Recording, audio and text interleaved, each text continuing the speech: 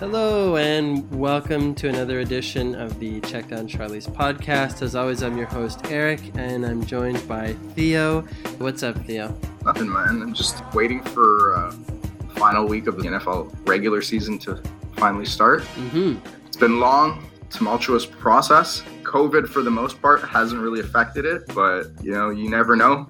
As we speak, Alvin Kamara has been placed on the COVID protocol list. Oh my God. He's missing the final week and potentially the first week of the postseason. What a mess. After scoring 6 touchdowns against the Vikings the week before, eh? How up and down is that season? And that's the thing, right? Like, he really is the straw that makes the drink stir, or whatever analogy Jerry Jones used for Ezekiel Elliott in terms of his effectiveness on New Orleans. Like, without him, I don't know how far New Orleans can go into the playoffs. Yeah, well, considering that obviously they're trying to keep Michael Thomas healthy as well to go into the playoffs, and like Breeze has kind of been shaky a little bit. I don't know, some people say he might be losing his mojo or whatever. Alvin Kamara, I would say, is super important, like you said, the straw that stirs the drink, right?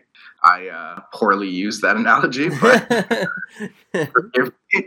I'm not as audible as Jerry Jones is. Oh, that's fine. We still love you, Theo. And also, the Giants still have a chance. They still have a shot of winning the NFC East as we speak. It's going to come down to a showdown versus the Dallas Cowboys in Week 17. Isn't it crazy that there's going to be a 10-win team not in the playoffs this year?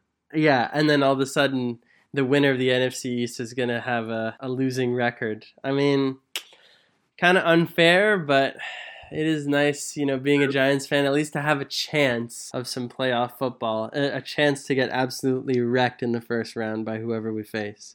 Exactly. Would you much rather have a garbage division or a division like the AFC East where the Patriots had dominated for 15 years? Right. And there was no potential for your Miami Dolphins to win that freaking division title. Yeah, no, I would definitely still rather be in the NFC East, all things considered. At least makes it exciting to the very end. So hopefully, they can pull it out and beat the Cowboys. It's weird to me that the Eagles were the first ones that were eliminated, to be honest, but we'll see. I think they still might bring it against Washington. Jalen Hurts has still got something to prove if he wants to keep that job. But anyway, I digress. In terms of where we were for the Giants' history anyway, we had just finished telling you about the Miracle at the Meadowlands #2. We have a couple of seasons here where the Giants are competitive, however, not as good as they could be. And that kind of leads us up to the 2011 season. That's kind of the next moment that we'll be covering for you. Despite another turbulent end to his season, Tom Coughlin actually signed yet another one-year extension to stay with the Giants through 2011. GM Jerry Reese also had to deal with many key losses to the team as they looked to retool for another playoff run. Emerging wide receiver Steve Smith signed with the Philadelphia Eagles, and they were also without the services of Pro Bowl center Sean O'Hara. And they were also missing Barry Cofield, defensive tackle, and Kevin Boss, who's a tight end who had kind of taken over, filling the Shockey role, if you will, for the Giants. Eli Manning's play had also been characteristically up and down, and he had thrown 25 interceptions the year before. The Giants were in need of playmakers to emerge if they were going to have a chance at winning the Super Bowl again. Enter an undrafted free agent by the name of Victor Cruz. He had initially made a splash during the 2010 preseason by scoring 3 touchdowns against the New York Jets, but had missed his rookie season due to an injury. He was also from Paterson, New Jersey, which meant that he and Eli would work together, sharpening their skills in the offseason. And the void left by Steve Smith was primed to be filled by Cruz, who was another slot receiver. As a nod to his Puerto Rican heritage, he started to salsa in the end zone when he would score a touchdown. And we'd be seeing a lot more of that during the season as Cruz would go on to break the Giants' rookie record for receiving yards in a season. So yeah, I mean, I don't know if you remember much about Victor Cruz, Theo. He's has his own place in Giants history, in my opinion. Sort of special because he came out of nowhere and then you thought, okay, maybe after 1 or 2 games, this was just, lucky, or he was just put in the right position. But then over the course of the season, he kept on salsa dancing. Yeah. This guy was legitimate. Yeah, exactly. Like I said, I think the time that he spent with Eli definitely helped him out. Sort of like an Arian Foster ascension to fame. Yeah. You know what I mean? Yeah. They progressively just kept on getting into the end zone, where it was like you couldn't ignore that they were legitimate Pro Bowlers at that point. Being known for dominant pass rushers, the Giants had hoped that Justin Tuck would similarly fill the void left when Michael Strahan announced his retirement in 2007. Despite being slowed down by injuries, he was able to establish himself as a defensive leader for the team. The team had also been developing their first-round pick from the prior year, Jason Pierre-Paul. He would be another great presence on the line, finishing his second year in the league with 16.5 sacks, and it was arguably JPP's greatest season in the league. After starting the season 6-2 yet again, Eli Manning led a comeback victory against the New England Patriots. Their season also included a tilt with the undefeated Green Bay Packers,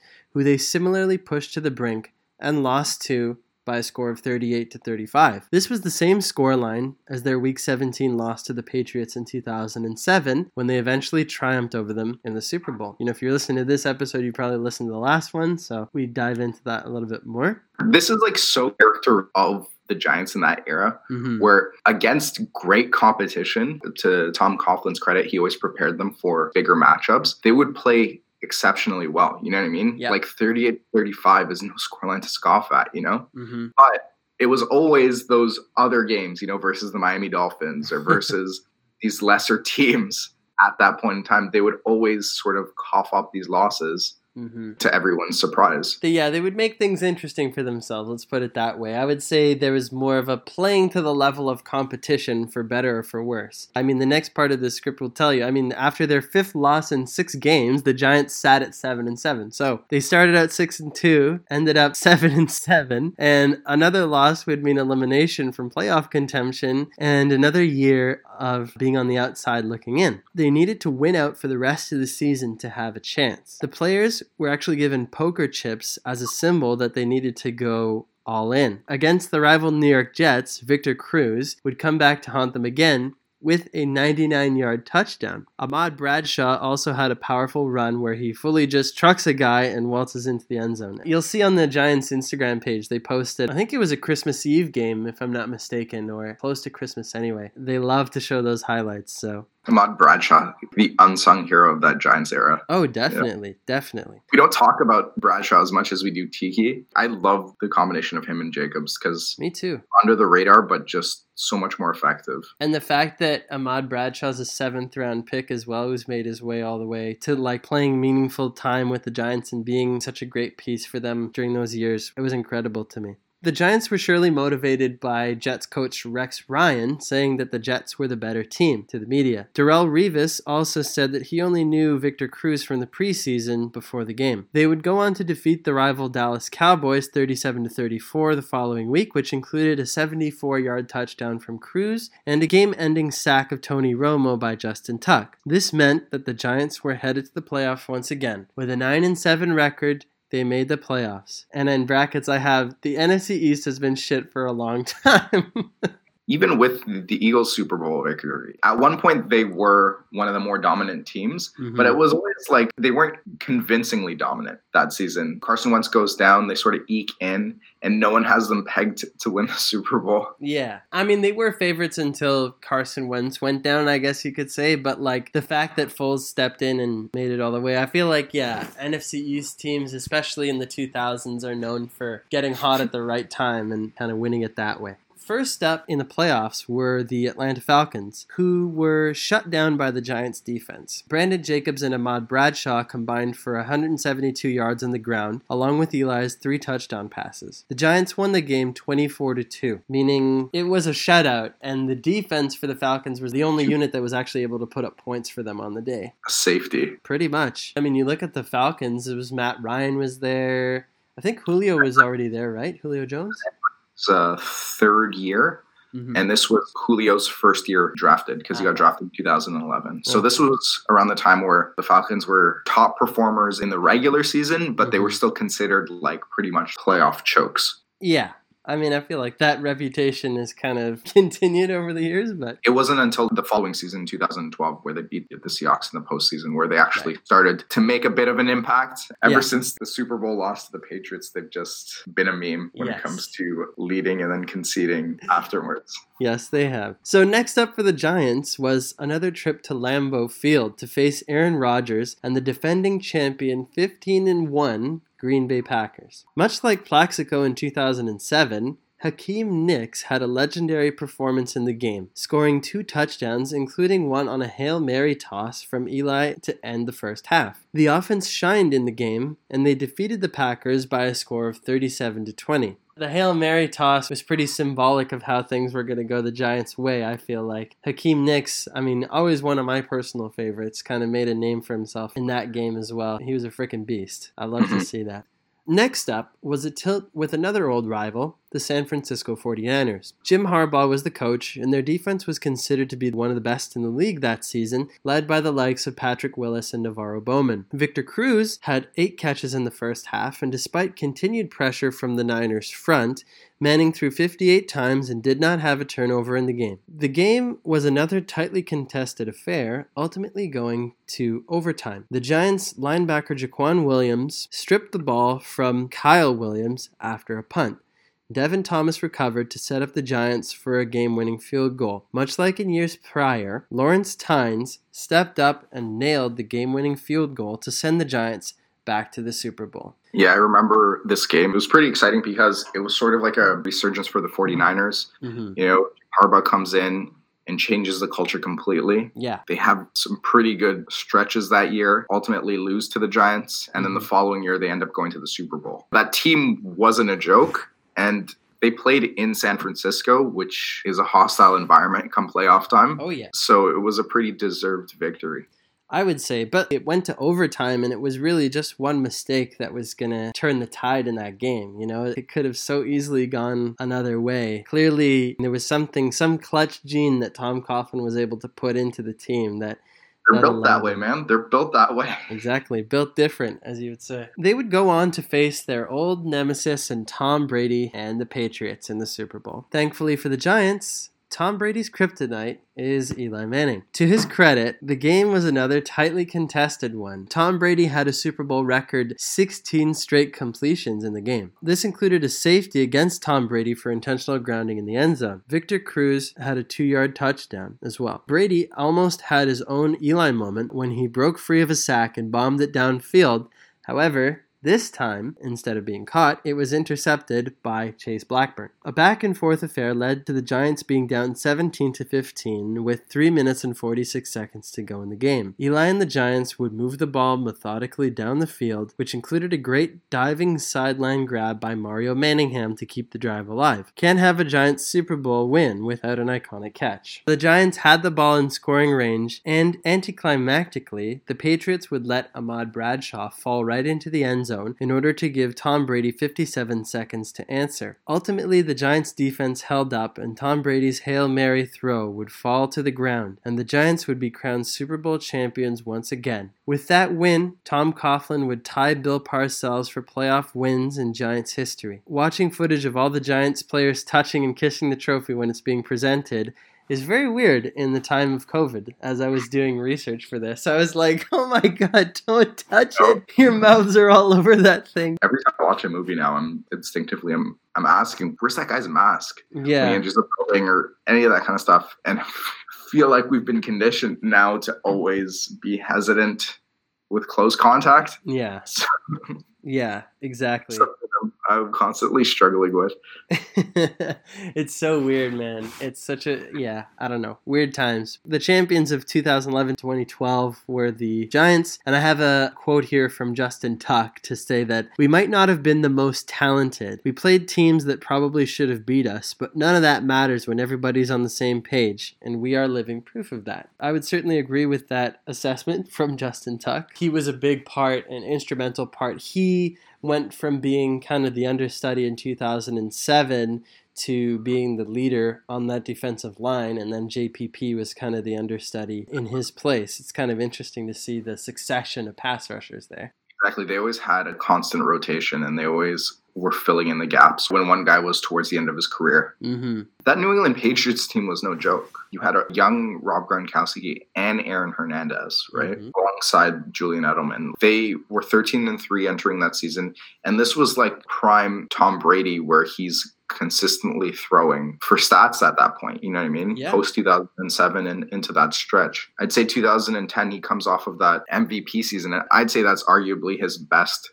season ever because he only has 4 interceptions. Yeah, no, I would agree, definitely. I mean, it was to the point where, like you said, Tom Brady was kind of carrying the team statistically, and their offense was explosive. Their defense is always solid. But again, in close games, as much as, the season before, Eli throws 25 interceptions, and then this year that we're talking about, he leads his team to glory. You kind of take the good with the bad, and the whole roller coaster performances from Eli, I think, would kind of be a signature or theme of his career, to be quite honest with you, if you look at the statistics. These are the type of Super Bowl victories that capture a greater audience. Mm-hmm. I know a lot of people love to see greatness. They love to see dynasties and such, but this is the sort of thing where it's a great narrative and it's a great storyline for people to follow because they were down at one point, they come back up, and then they ultimately just eat their way into the playoffs and then do some damage. Right. A big theme in sports is either to see the great players who they call the GOATs, I guess, like a Michael Jordan or LeBron James or a Tom Brady, add to their trophy collection, or an underdog team who nobody really gave a chance to finally winning it all in the end. Yeah, this is one of the more underdog stories in recent Super Bowl history. This can kind of lead us into the discussion of, is Eli Manning considered to be an elite quarterback? I would side to say that he is an elite quarterback. Now, elite can mean anything you want it to mean.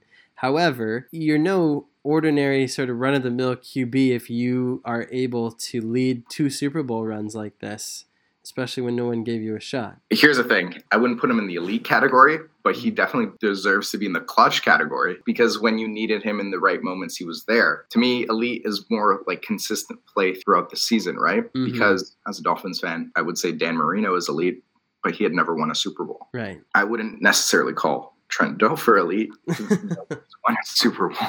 I mean, he's a little better than Trent Dilfer. Give him more credit than that. I mean...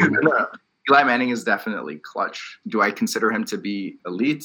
Probably not, because of the simple fact that he was always up and down throughout the regular season. If I could snapshot 2008 Eli Manning and sort of transpose that to the rest of his career, then that's elite. He's definitely had elite moments, just not necessarily an elite career. Yeah, I would say, what I mentioned earlier, the sort of syndrome of the Giants of the late aughts, early 10s was kind of playing to the level of their competition. And a lot of that had to do with a lot of inconsistencies. I mean, as much as Eli was even-keeled personality-wise, his play was pretty up and down. But, I mean, I don't think you can argue that he deserves his place in history of the NFL. I personally would put him in the Hall of Fame. Me too.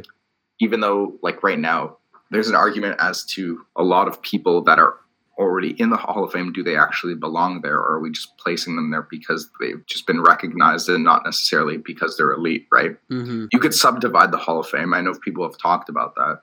But yeah, he definitely, based on the current criteria, I think he belongs there because you can't remember the game without thinking about Eli Manning and those Giants. Definitely not.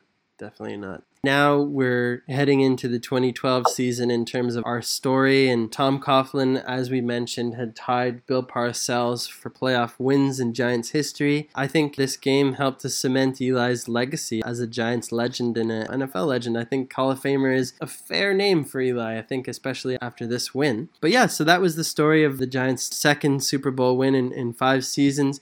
Tom Coughlin's obviously riding high, and just like the win in 2007, he was able to sign an extension with the team after being on the final year of his deal. So it'll be interesting to see where it goes from here. That was the Super Bowl victory for the Giants. Do you have anything else to add, Theo? I think we've covered it all. All right. Sounds good. Well, thanks again for listening to Check Down Charlie's. As always, follow us on Instagram and Twitter and let us know if you have any comments or anything to say about the episode. Go Giants, and thanks for listening.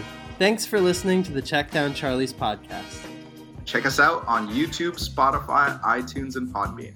Don't forget to follow us at CheckDCharlies on Twitter and at CheckDownCharlies on Instagram. Like, comment, and subscribe on all platforms, and don't forget to leave us a review. Until next time, thanks for tuning in.